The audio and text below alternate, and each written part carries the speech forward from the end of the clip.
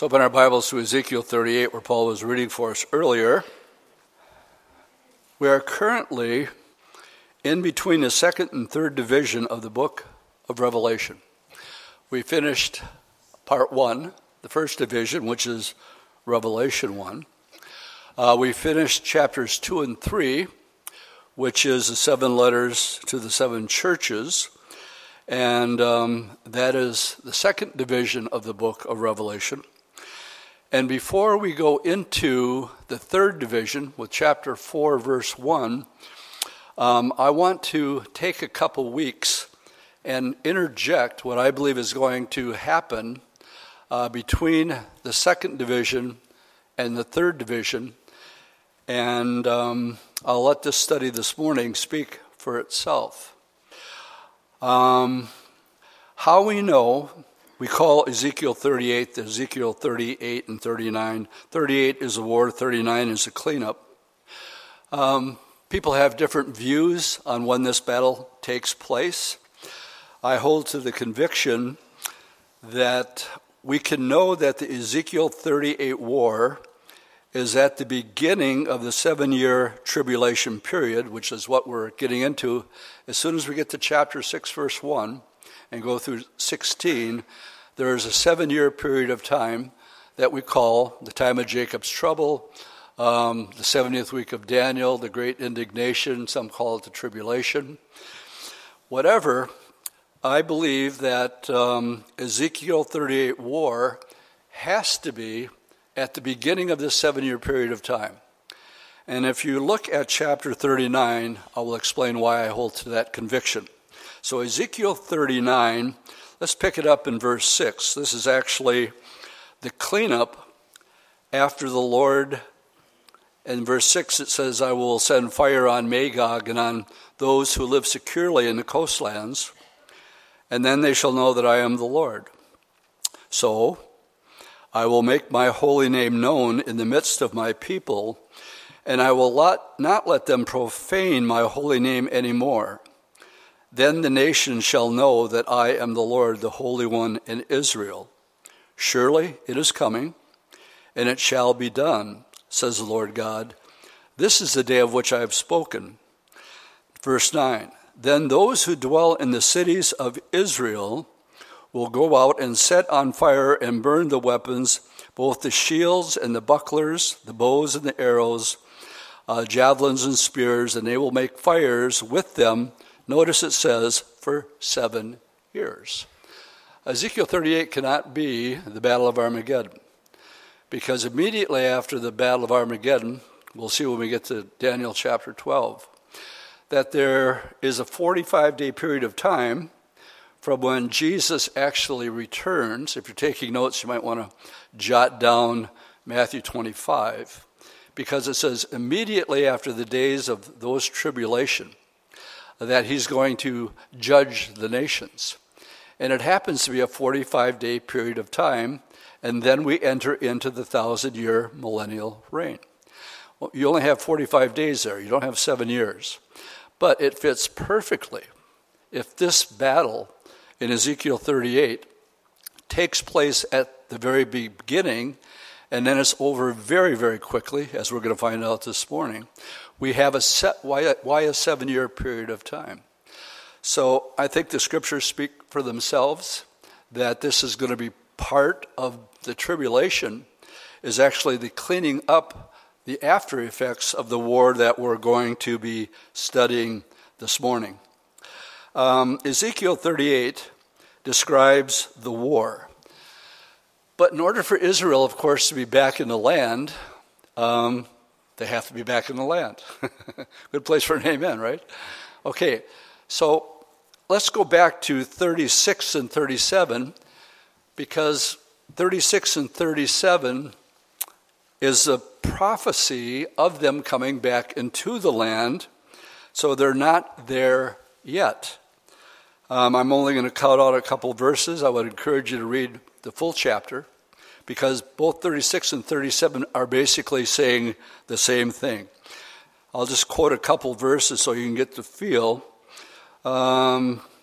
Ezekiel 36, verse 33, The desolate land shall be tilled instead of lying desolate in the sight of all who pass by. And so they will say, the land that was desolate has become like the Garden of Eden, and the waste, desolate, and ruined cities are now fortified and inhabited. Then the nations which are left all around shall know that I, the Lord, have rebuilt the ruined cities and planted what was desolate. I, the Lord, have spoken it, and I will do it. So in these verses here, let's continue on and read the rest of the chapter. Thus says the Lord God, I will also let the house of Israel inquire of me to do this for them. I will increase their men like a flock offered as a holy sacrifice. Like the flocks of Jerusalem on its feast days, so shall the ruined cities be filled with flocks of men, and then they shall know that I am the Lord. Just a little phrase here. Then they shall know that I am the Lord occurs some 52 times in the book of Ezekiel. Well, the land has been desolate. It's been desolate, and yet what's prophesied here, the land that was in desolation, has become like the Garden of Eden. It's the fourth largest producer of fruit in the entire world, and Israel's no bigger than the state of New Jersey. And how they've drained the swamps and planted reforestation. As long as Gideon Sunday Club will bring this up. Every once in a while, somebody will send me a card, and they'll have in it a thank you note for something or whatever. And they're planting a tree in Israel, either that, or they've bought so many Bibles in my name for the Gideons. And it's just a sweet way of saying thank you.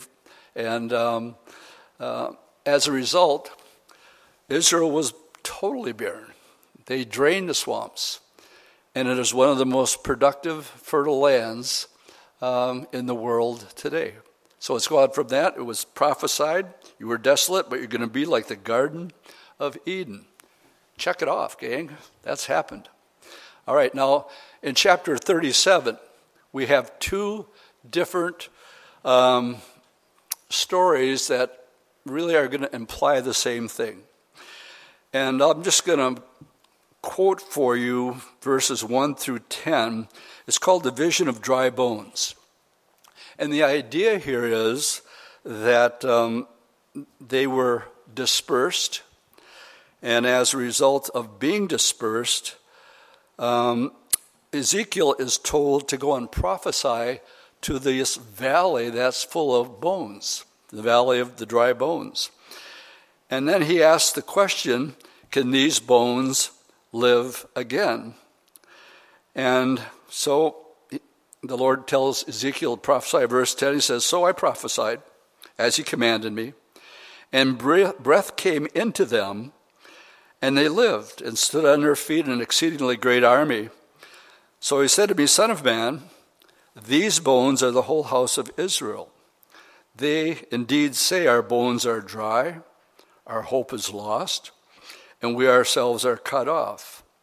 Therefore prophesy and say to them, Thus says the Lord God, Behold, O my people, I will open your graves, cause you to come up from your graves, and bring you into the land of Israel.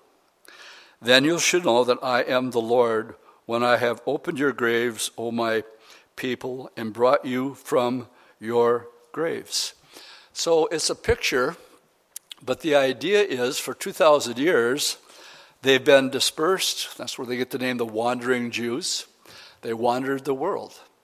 But now the prophecy is telling us he's going to bring them back into the land. Now, the way this unfolded was in the early 1900s. So for almost 2,000 years, there was no movement for this to take place. But here's a catalyst that started it. In the early 1900s, there was a declaration that's called the Bellflower Declaration. It was a public statement issued by the British government in 1917 during the First World War. They announced support for the establishment of a national home for the Jewish people, then occupied by the Ottoman Empire region. Now, this is going to play into our study this morning. So the Turkish Ottoman Empire is going to play into our study this morning. They had it before World War I. With a small minority Jewish population. The declaration was contained in a letter dated November 2nd, 1917, from the United Kingdom Foreign Secretary Arthur Balfour to Lord Rothschild, a leader of the British Jewish community, for transmission to the Zionist Federation of Great Britain and Ireland.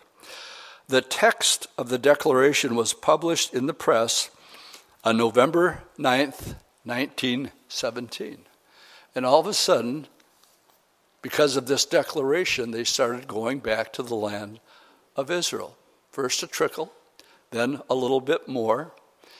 And then fast forward to May 14th, 1948, and David Ben-Gurion declares the land of Israel a nation. It happened in one day. If you're taking notes, this fulfills a prophecy from Isaiah chapter 66, verse 8. Isaiah says, "Who has ever heard of such a thing? Who has seen such a thing? Shall the earth be made to give birth in one day? Or shall a nation be born at once? For as soon as Zion was in labor, she gave birth to her children." They've been there now for 72 years. And they've made the land just like it says. You can check off 36. You can check off 37. And my friends, we're getting really close to checking off 38. And that's what our Bible study is about this morning. So with that little bit of a background, out of the land, desolate, they come back, they turn it into something that's incredibly beautiful and desirable and envious for a lot of the countries that surround it. Brings us to our first three verses of Ezekiel chapter 38. This has not yet been fulfilled. I like to say we're living between chapters 37 and 38, time-wise. Verse 1. Now the word of the Lord came to me, saying, Son of man, set your face against Gog of the land of Magog, the prince of Rosh, Meshech, and Tubal, and prophesy against him, and say, Thus says the Lord God, Behold, I am against you, O Gog, the prince of Rosh, Meshech, and Tubal. Let's talk about this figurehead and Gog as a ruler. Gog is a word for ruler meaning roof, which actually means the man on top. I can't think of a better name for a dictator than Gog. If he's not on the top, he's not a dictator. And if he is on top, he is a dictator. Gog means head. It is the Hebrew word Rosh, which means head. Dean Stanley, in his exhaustive history of the Eastern Church, published half a century ago, has a note founded on Josephus, the great Hebrew scholar, to the effect that the word Rosh should be Russia. Then Dean Stanley adds that it is the only reference to a modern nation in the entire Old Testament. This is indeed remarkable. Bishop Lawler made the statement that Rosh, taken as a proper name in Ezekiel, signifies the inhabitants of the Scythian, who came from modern Russia, derived their name. You see, Russia was first called Muscovy, derived from Meshech, Ivan the Fourth, a Tsar of Russia, who was called Ivan the Terrible, came to the Muscovite throne in 1533. He was the first one to assume the title of Tsar, which was the first time the title was used. I am sure you detect that the name Meshech and Tubal certainly sound like Moscow or Tobolsky. Tobolsky is way over by Siberia. The linguistic phenomena clearly leads us to believe that Ezekiel is talking about Russia in this passage.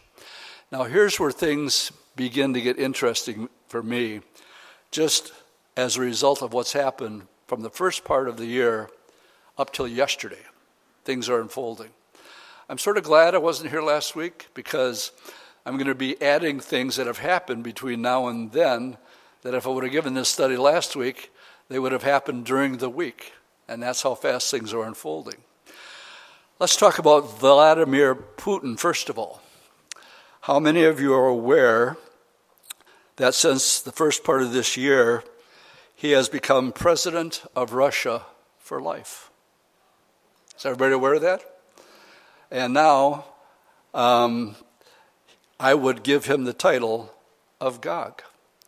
And I can fit his name in there very, very simply, because he's directing to a person who has a title who's over everything, like a czar. That wasn't the way it was at the end of last year. That's the way it is at the beginning of this year, that he has assumed this power, and it's in power for the next 36 years, which puts us, I believe, way out of here. But anyway, he's addressing this man with this title, and we find that this is something that has just come into play.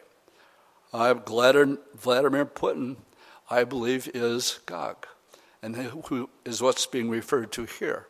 Now, in verses 4 through 6, we have the main force here, and in verse 7, we're going to find that Russia is going to be a supplier to these other nations, but I'm getting a little bit ahead of myself.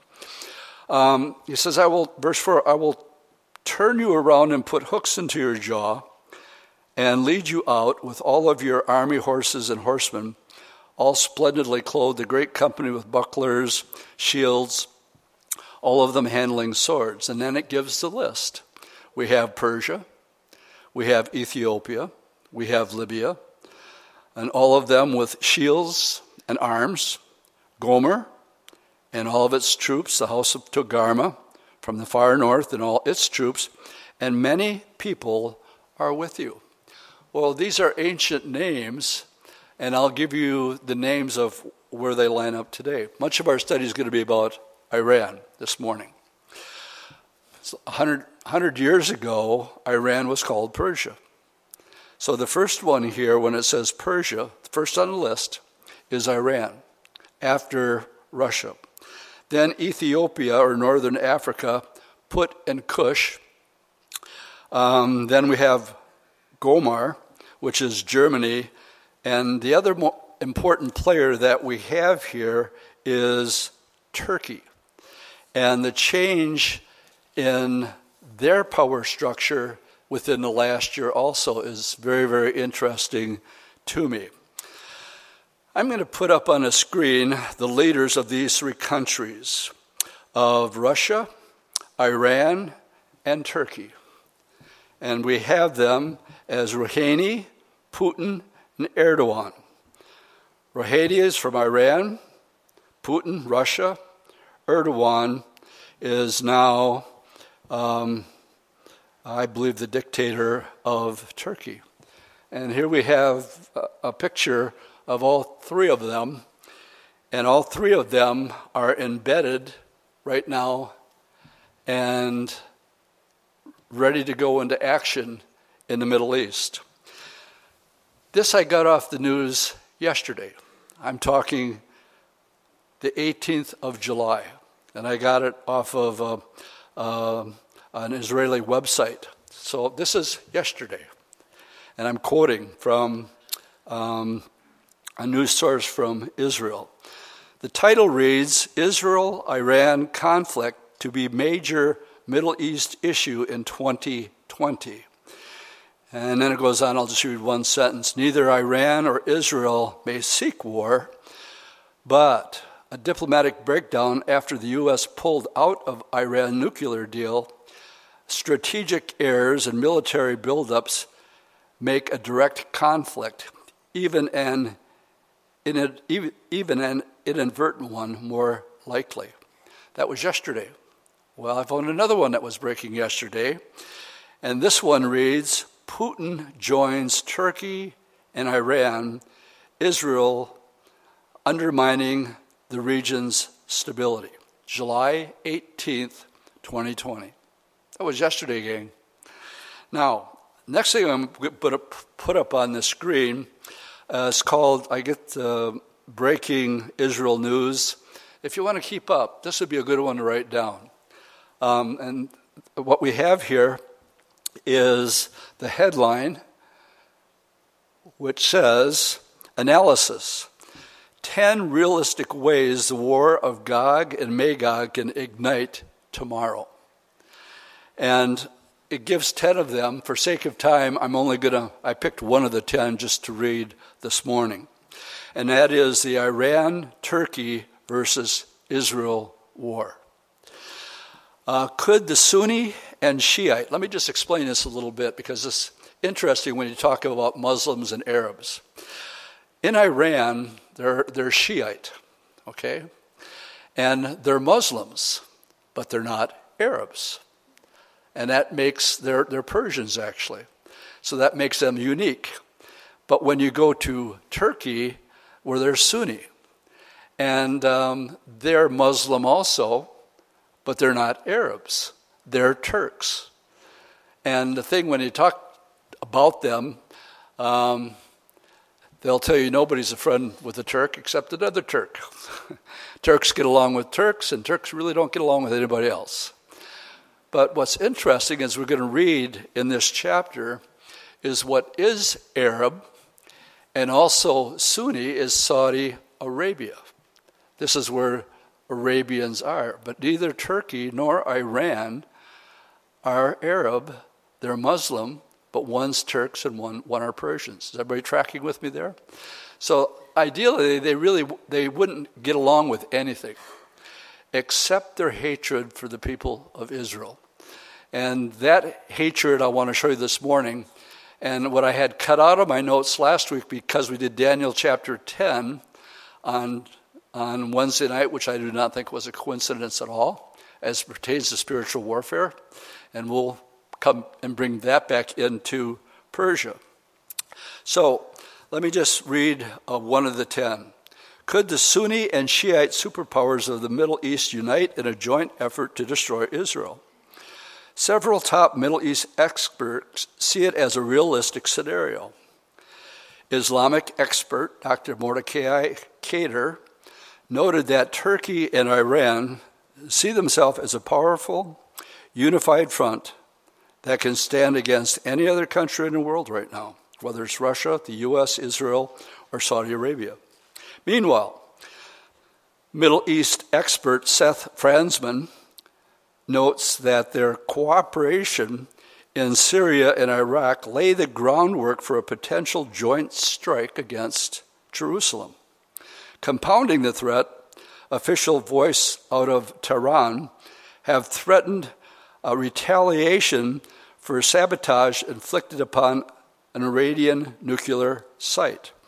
I've mentioned it, but this last month, and I was talking to Zev Eisner about this, because they're not coming openly out and saying it, that it was Israel that took out this nuclear facility. And I said, so Zev, what do you think? He says, of course we took it out. And we used American F-35s to do the job. So the common word on the street in Israel is they know. But that's old news. This is what happened this week.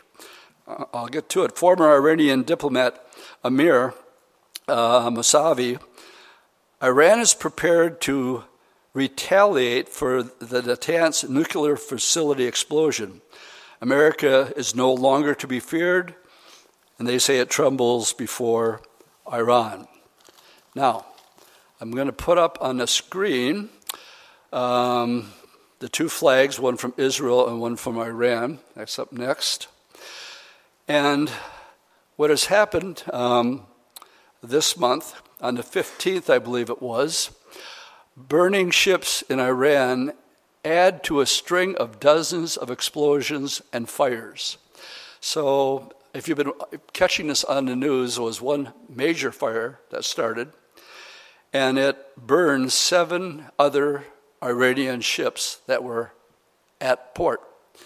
And neither side believe both sides know what's going on. Israel is not coming out and saying, yes, we did it. Over the past several weeks, a series of mystery explosions have happened at very strategic, sensitive locations inside Iran. And it has become obvious that what we are witnessing is not just a bunch of random accidents. For years, the Israeli government has pledged that the Iranians will never be allowed to develop nuclear weapons. And several of the sites where the mysterious explosions have been taken place have direct connections to Iran's nuclear program. For example, there was a very large explosion at Iran's Natanz uranium enrichment facility on July 2nd. That was this month. And it's being reported that some officials believe that the explosions was created by Israel. Well, like I said, I was talking to Zev, he says, well, we did it with the F-35s. So Iran, this is the rhetoric that's going on between these two countries, and that's why you have the fists like this on the screen. Iran said if Israel annexes, so here's another thing that's putting all this pressure right now in the Middle East. The other breaking news is so many people want to return to Israel that they just don't have room for them.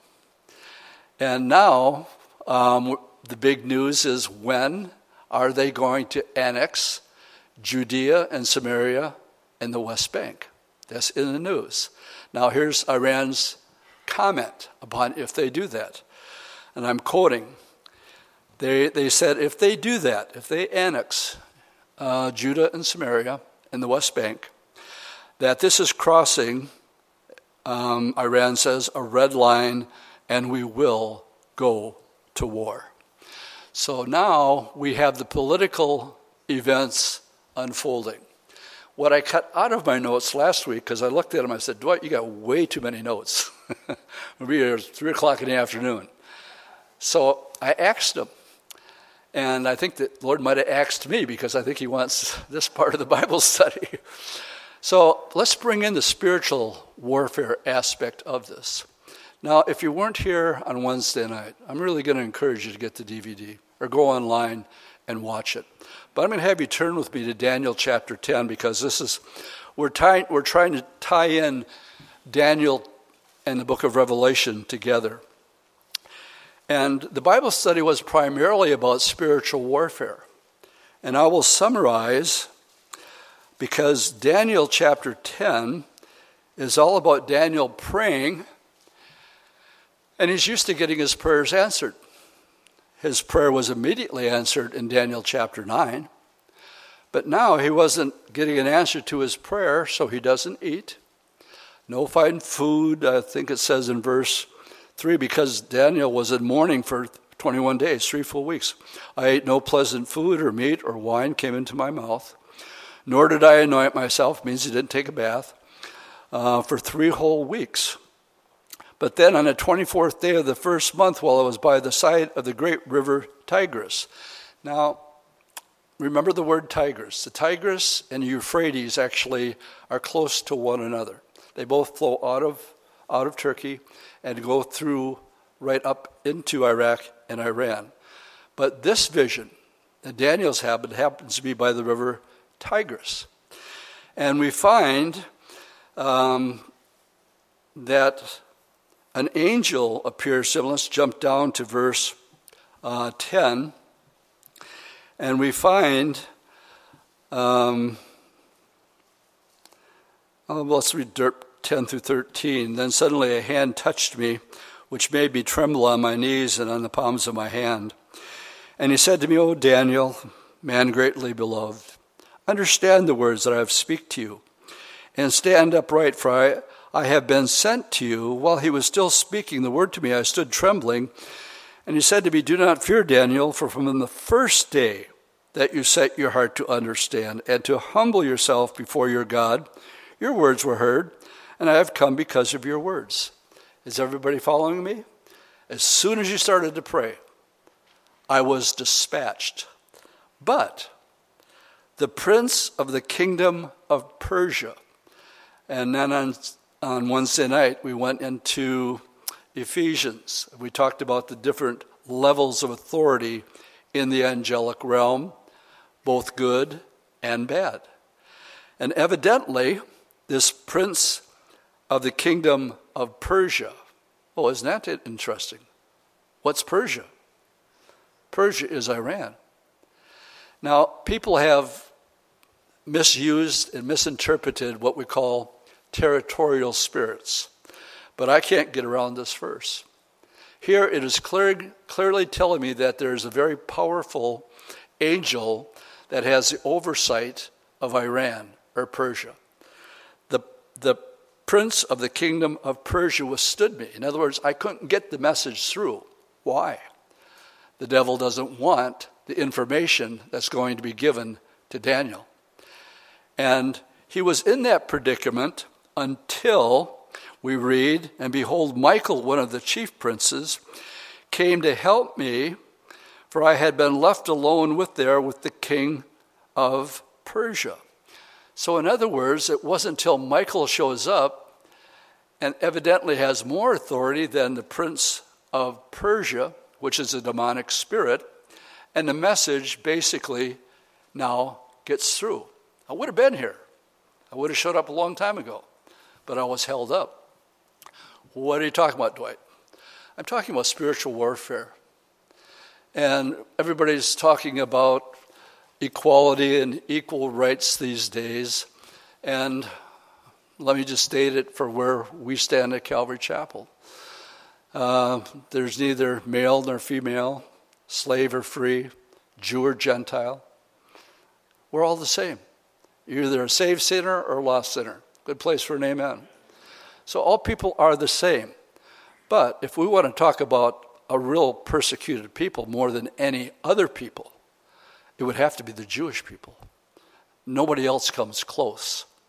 And with that, I'd like you to turn to the book of Revelation, chapter 12. And I'll quote Jude verse 9, because Michael shows up a couple times, and he's always involved with warfare with angels. I'll quote the one, if you're taking notes, if you weren't here on Wednesday night. It's Jude verse 9. It tells us that even Michael, and then it gives us his title, the archangel, dared not bring a railing accusation against Satan as they disputed over the body of Moses. Now, when I read that, it's wanting me to ask more questions than it's giving me answers. We know that Moses died on Mount Nebo and that God buried him. Well, Jude tells us there was a tug of war going on between Michael and Lucifer over his body. What for? Inquiring minds want to know. I want to know. What's that all about? But if you're in chapter 12 of Revelation, we find, again, this is a spiritual aspect of what's really going on in the world right now. And the heart of it is Israel and its destruction. So I'm not going to read all of this, but I'd like you to. Chapter 12, verse 7, it says, "War broke out in heaven. Michael and his angels fought against the dragon, and the dragon and his angels fought." Long story short, Michael wins, Lucifer loses. He's cast to the earth, but notice what he does when he's on the earth. It says in verse 12, "The devil has come down to you having great wrath because he knows that he has a short time." And what does he do with that time? He goes after Israel. Of all the things he could do, we read in verse 17, "And the dragon was enraged with the woman." Who's the woman? Israel. "And he went to make war with the rest of the offspring and to keep the commandments of God and have the testimony of Jesus Christ." So, turn the page to chapter 16, and we do have the Battle of Armageddon. And the reason I'm going here is I think most of the church today is painfully unaware of spiritual warfare. And yet, we wrestle not against flesh and blood, but against powers and principalities in high places. Amen? We wrestle. The struggles we go through, some of the things that happen to us. A lot of times we don't get to see the veil pulled away like Job. And because he was a righteous man, where you been, Job? Where you been, Satan? Oh, just walking to and fro, walking around the earth. Have you checked out Job? He's a righteous man. Prays for his kids every morning. And Lucifer says, well, of course, you got a hedge set about him. You've blessed him in every way. Take that hedge away from him and I'll show you what he's made out of. Who did Lucifer want of all the disciples? Well, it was Simon Peter. You ever wonder why it was Simon Peter? Because Simon Peter has a big mouth. And he's always talking, sometimes good, sometimes bad. But one day the Lord calls Peter over and says, Peter, I got to tell you, Satan has asked for you. He wants to sift you. You ever feel like you're being sifted? And you ever feel like there's something going on, but you quite can't put your finger on it, but it's not right? Well, you're going through spiritual warfare. But the Bible says, resist the devil and he will flee from you. And it also says, greater is he who is in you than he who is in the world. But unless you know that biblically, you can't take out the shield of faith. You can't take out the sword of the Spirit, which is the Word of God. The Word of God equips us to know who's in charge and what authority that you have. And we should give him no time. And resisting is major here. All right, the reason I took you to this is the Battle of Armageddon, but I want you to show that there are demonic forces involved in bringing these nations together for this last great battle. I'm in chapter 16, verse 12. Remember I told you to remember the Tigris River? Well, here we have the Euphrates in verse 12. Then the sixth angel poured out his bowl on the great river Euphrates, and its water was dried up so that the ways of the kings from the east might be prepared. And I saw three unclean spirits like frogs coming out of the mouth of the dragon, out of the mouth of the beast, and out of the mouth of the false prophet. For they are spirits of demons performing signs, which go out to the kings of the earth and the whole world to gather them to the battle of the great day of God Almighty. We're talking the battle of Armageddon. How do they get there? Demonic spirits stir them up. And the Euphrates is dried up. And we'll get into this next week in Daniel chapter 11 because this comes into play. Verse 15 is so unique and interesting to me for a lot of different reasons. Because verse 16 says these nations come and they're gathered together in a Hebrew in a place called Armageddon. This is the battle of Armageddon. But before that, you have verse 15.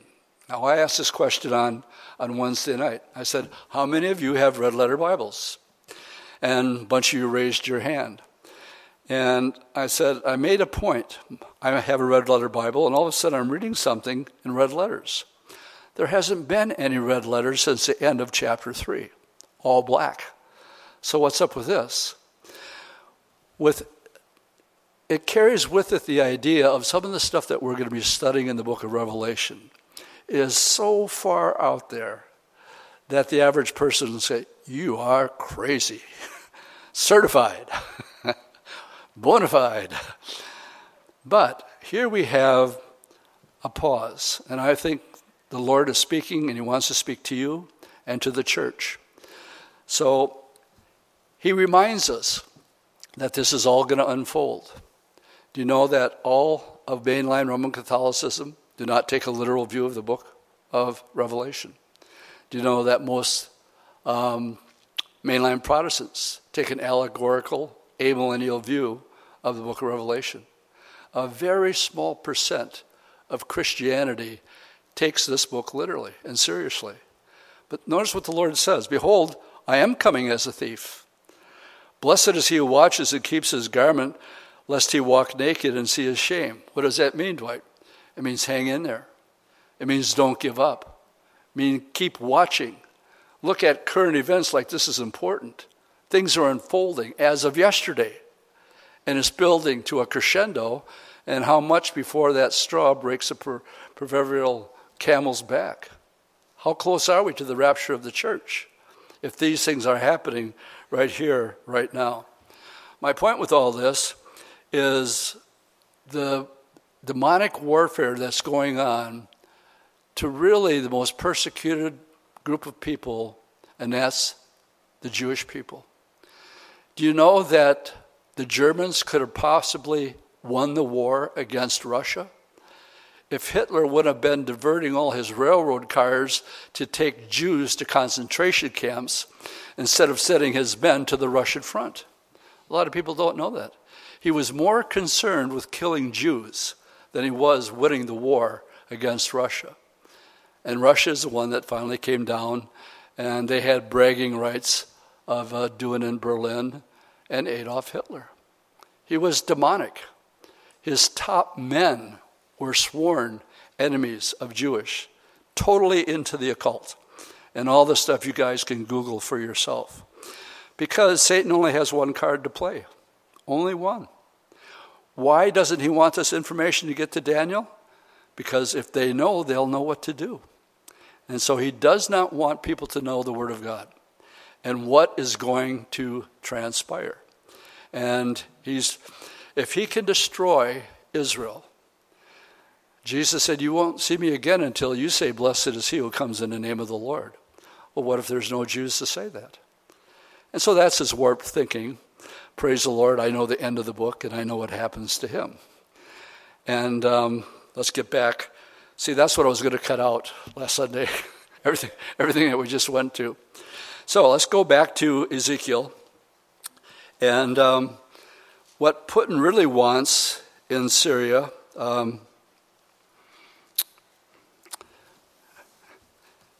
what Putin really wants, what's he doing down there anyway? Well, also within the last 10, 15 years, Israel has discovered one of the largest natural gas, 7 trillion cubic meters off the shores of Haifa. 7 trillion cubic. You know, Russia's main export? Oil and natural gas, with very little competition in the European Union. They've already signed agreements, Israel has, with Jordan. They're building a pipeline that will go through Crete, into Italy, and into Europe. The Bible tells us in Ezekiel 38, in verse 13, Saudi Arabia asks the question, have you come to take a plunder? Have you come to take a spoil? I just take the first 2 letters off of spoil. What does it spell? Oil. And they found oil, a very high quality oil, on the Golan Heights. And so why are they involved? They have their eyes on the spoil, and that's one of the reasons that Putin is down there. I don't think he really wants maybe to be a part of this. The reason I say that is I'm going to put a hook in you. All right, you fishermen, you ever caught a fish that says, oh, goody, I'm hooked, and I'm going to get drawn into this boat. Let me jump right in. No, there's reasons that he's hesitant, but the Lord says no. Over 70, 80 years of the Russian Gulag, and the millions of Christians having no religion whatsoever allowed in Russia, the Lord biding his time. But all of a sudden he says, I've had enough. I'm against you. I think that should be the scariest words in the Bible, that God would ever say, I am against you. Instead he says just the opposite. He says, I'm for you, not against you. Getting a little ahead of myself here. Let's go to what I believe could happen next, and that is to the book of Isaiah, chapter 17. We'll look at one verse. Russia is holding up Assad. Assad is the president of Syria. He's been brutally killing his own people for some time. Russia is defending Assad. Assad's capital happens to be Damascus, probably the largest terrorist meeting place in the world. Isaiah 17, verse 1 has never been fulfilled. It says, the burden against Damascus. This is where Assad, the president of Syria, lives. Behold, Damascus will cease from being a city, and it will become a ruinous heap. That has never happened. Its claim to fame is that it is the oldest continually inhabited city in the world. Jericho argues with them, but either way, it's never been destroyed. But just look at current events. Look at the rhetoric that's taking place. And what's going to trigger Israel saying, okay, you're bringing nuclear weapons down towards the Golan Heights. By the way, Damascus is only 60 miles away from the Golan. On a clear day, you could actually see it. So what I believe could happen as part of this scenario of Ezekiel 38, bye-bye Damascus. It's foretold. It has to come to pass. And I can actually see how this could happen. I wouldn't be that dogmatic as I am in our study here. Back to Ezekiel 38. All right. Pick it up at verse 7. Excuse me. He's talking to these nations that are coming against Israel. Prepare yourself and be ready for all your companies that are gathered about, and be a guard for them. The word guard is supplier. Russia has supplied Turkey with billions of dollars of arms that they've sold to Turkey.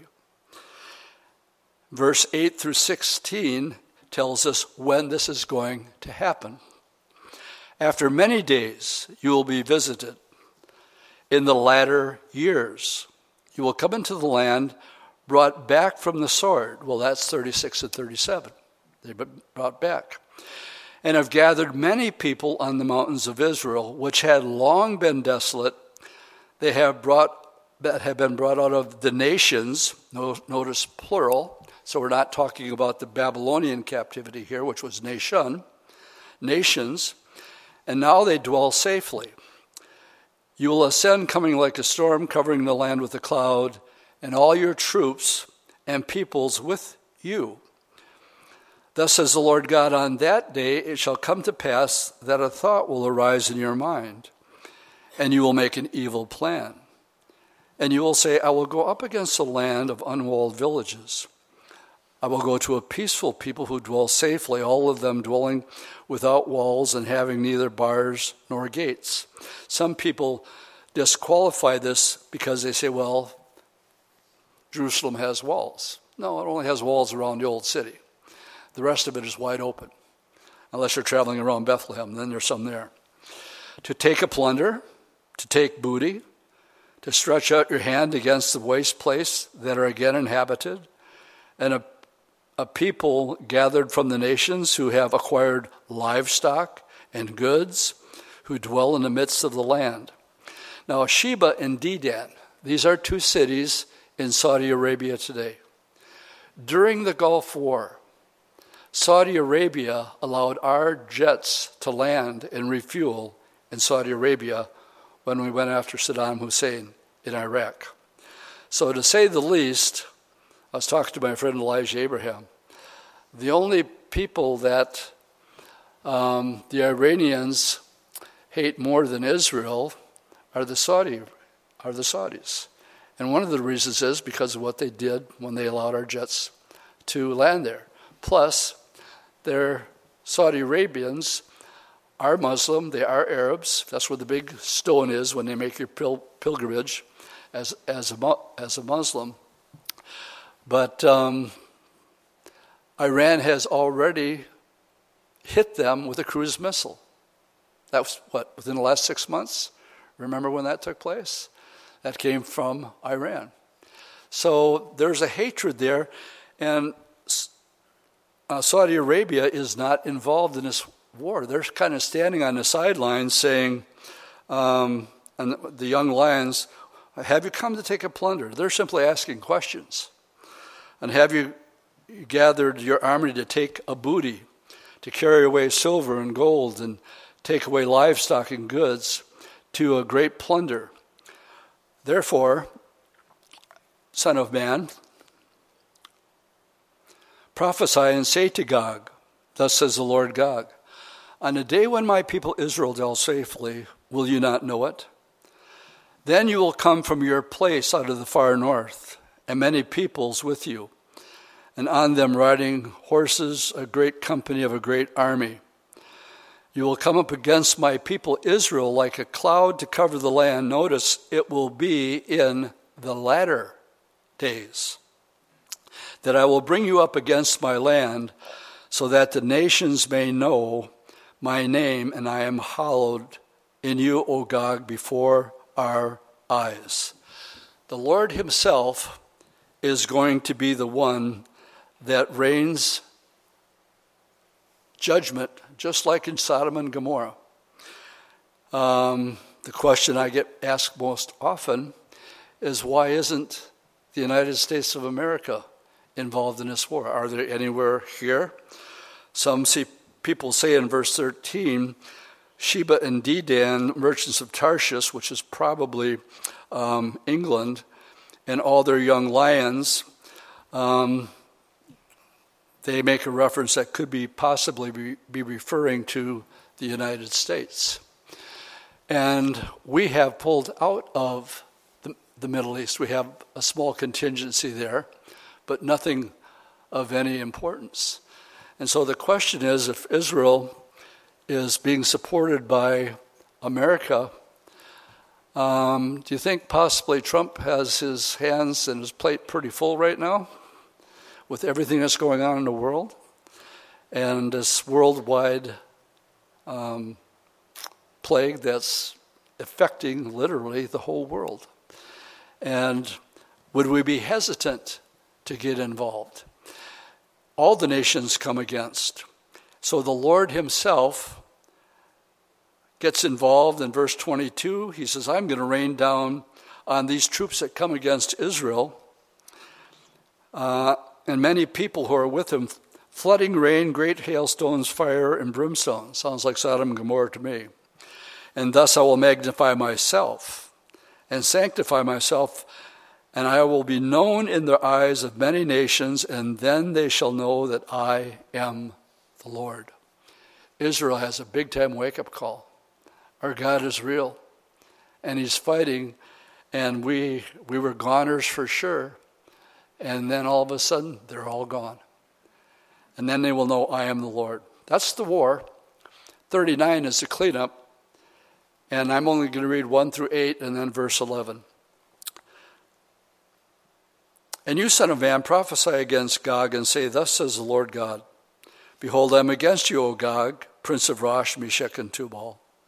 And I'm going to turn you around and lead you on and bring you up from the far north and bring you against the mountains of Israel.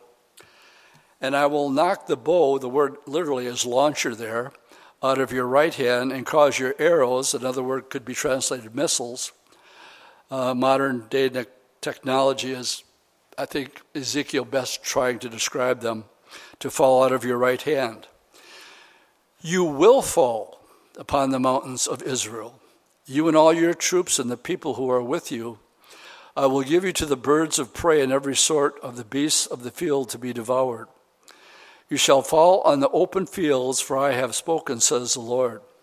And then I will send fire on Magog, on Russia, and all those who dwell securely in the coastlands. Then they shall know that I am the Lord. And so I will make my holy name known in the midst of my people Israel, and I will not let them profane my holy name anymore.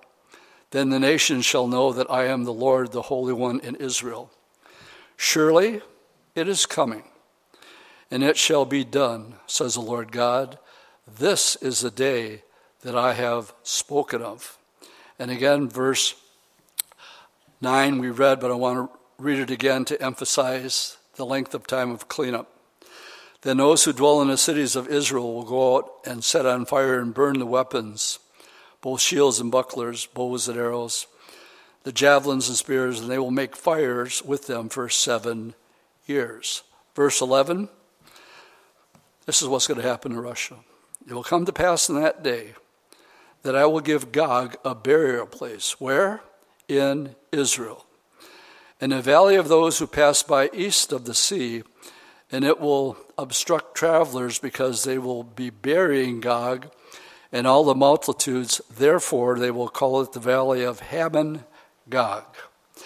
All right, let's wrap this up this morning. The outcome of this battle is that Russia is buried on the hills of Israel. So my closing question, I'm quoting Luke 21, verse 28. Now when these things begin to happen, look up, lift up your heads, because your redemption draws nigh. It's really a very simple question. Either you see these things or you don't. Turn with me to the Gospel of John, chapter 13. Remember, Jesus said the volume of the book was about him in the psalm this morning? John 13, verse 19. Jesus says, this is concerning Bible prophecy.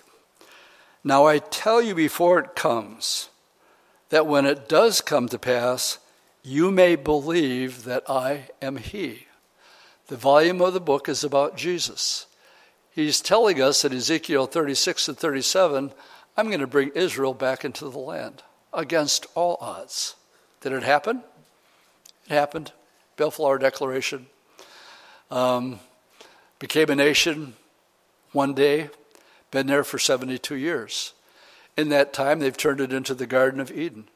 36, check it off. 37, check it off. 38, perhaps today, perhaps tomorrow. Then we read, just turn the page to chapter 15. And the Lord, I'm taking you here because I want you to know that the Lord wants you to know these things before they happen. So chapter 15, picking it up in verse 14. You are my friends, if you do whatever I command you. No longer do I call you servants, for a servant does not know what his master is doing, but I have called you friends. For all things that I've heard from my Father, I have made known to you. You did not choose me, but I chose you and appointed you that you should go and bear fruit, and that your fruit should remain, that wherever you ask in the name of my Father, he will give it to you. These things I command you, that you love one another. And the last verse this morning is Hebrews chapter 10. And again, I'll close with this question. If it's as late as I think it is, so what do we do? What do we do with all this information? Well, Hebrews 10, picking up with verse 23, tells us. It tells us, let us hold fast. Remember, one of the signs of the last days is called the apostasy, or the falling away. There's going to be some that are falling away. And then there's the church of Philadelphia. They get it. They're little in strength, but they've kept the word of God. So what does the Lord tell them? Because you've kept my word, I'm going to keep you from the greatest trial that has ever come upon the world, and it will affect the entire world. Nothing has affected the entire world since the flood. But what's going to happen during the tribulation affects the whole world. But what does he say to Philly? I'm going to keep you from the hour of trial. Well, how in the world is he going to do that? Well, that's what next Sunday's Bible study is all about.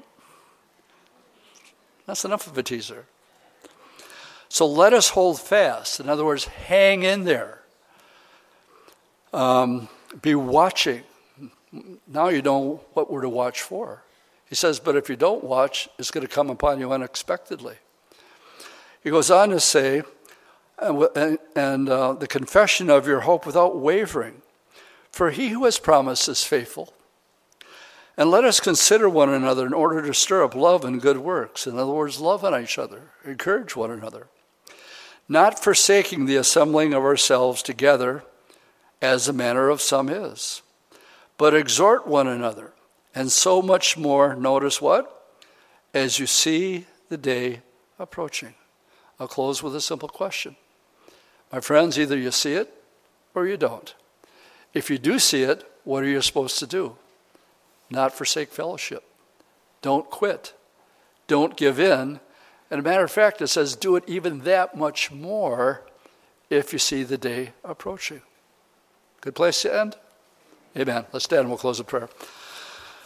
Lord, as we take a little side track from our study in Revelation, I pray, Lord, as we study these chapters out of Ezekiel, we thank you, Lord, that you call us friends and you hold nothing back. You tell us things ahead of time so that when they happen, we'll believe in you.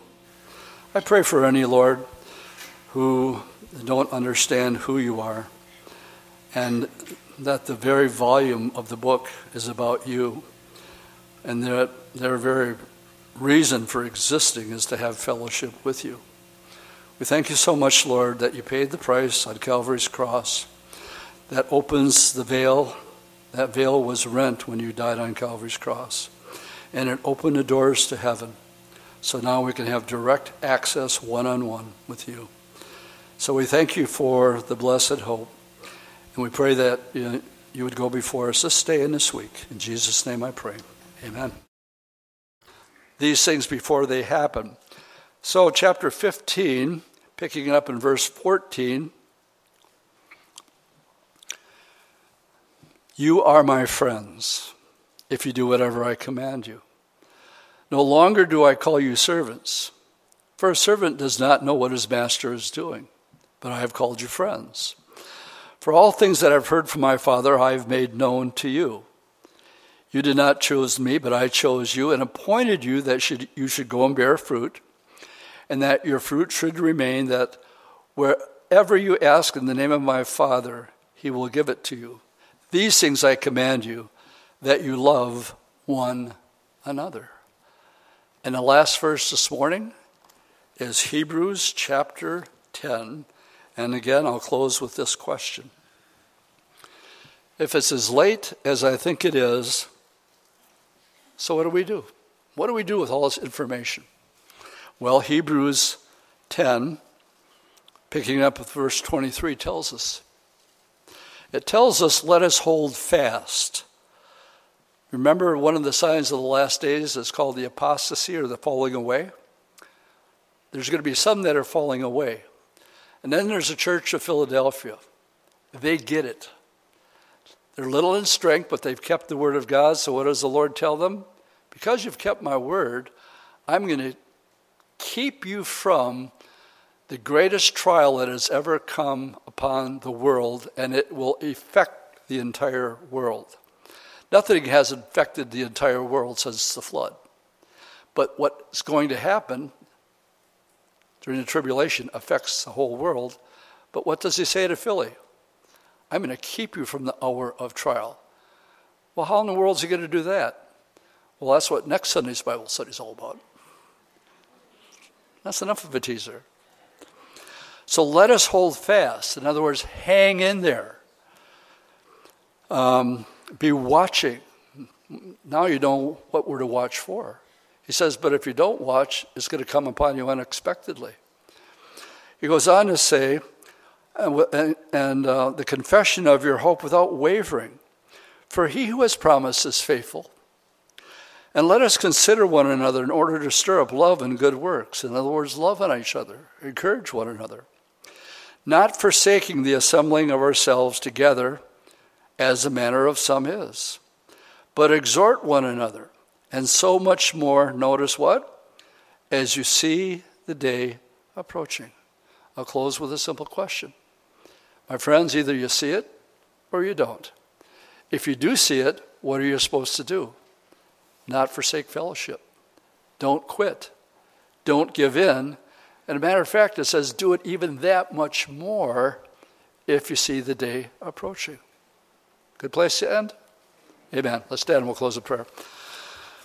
Lord, as we take a little side track from our study in Revelation, I pray, Lord, as we study these chapters out of Ezekiel, we thank you, Lord, that you call us friends and you hold nothing back. You tell us things ahead of time so that when they happen, we'll believe in you.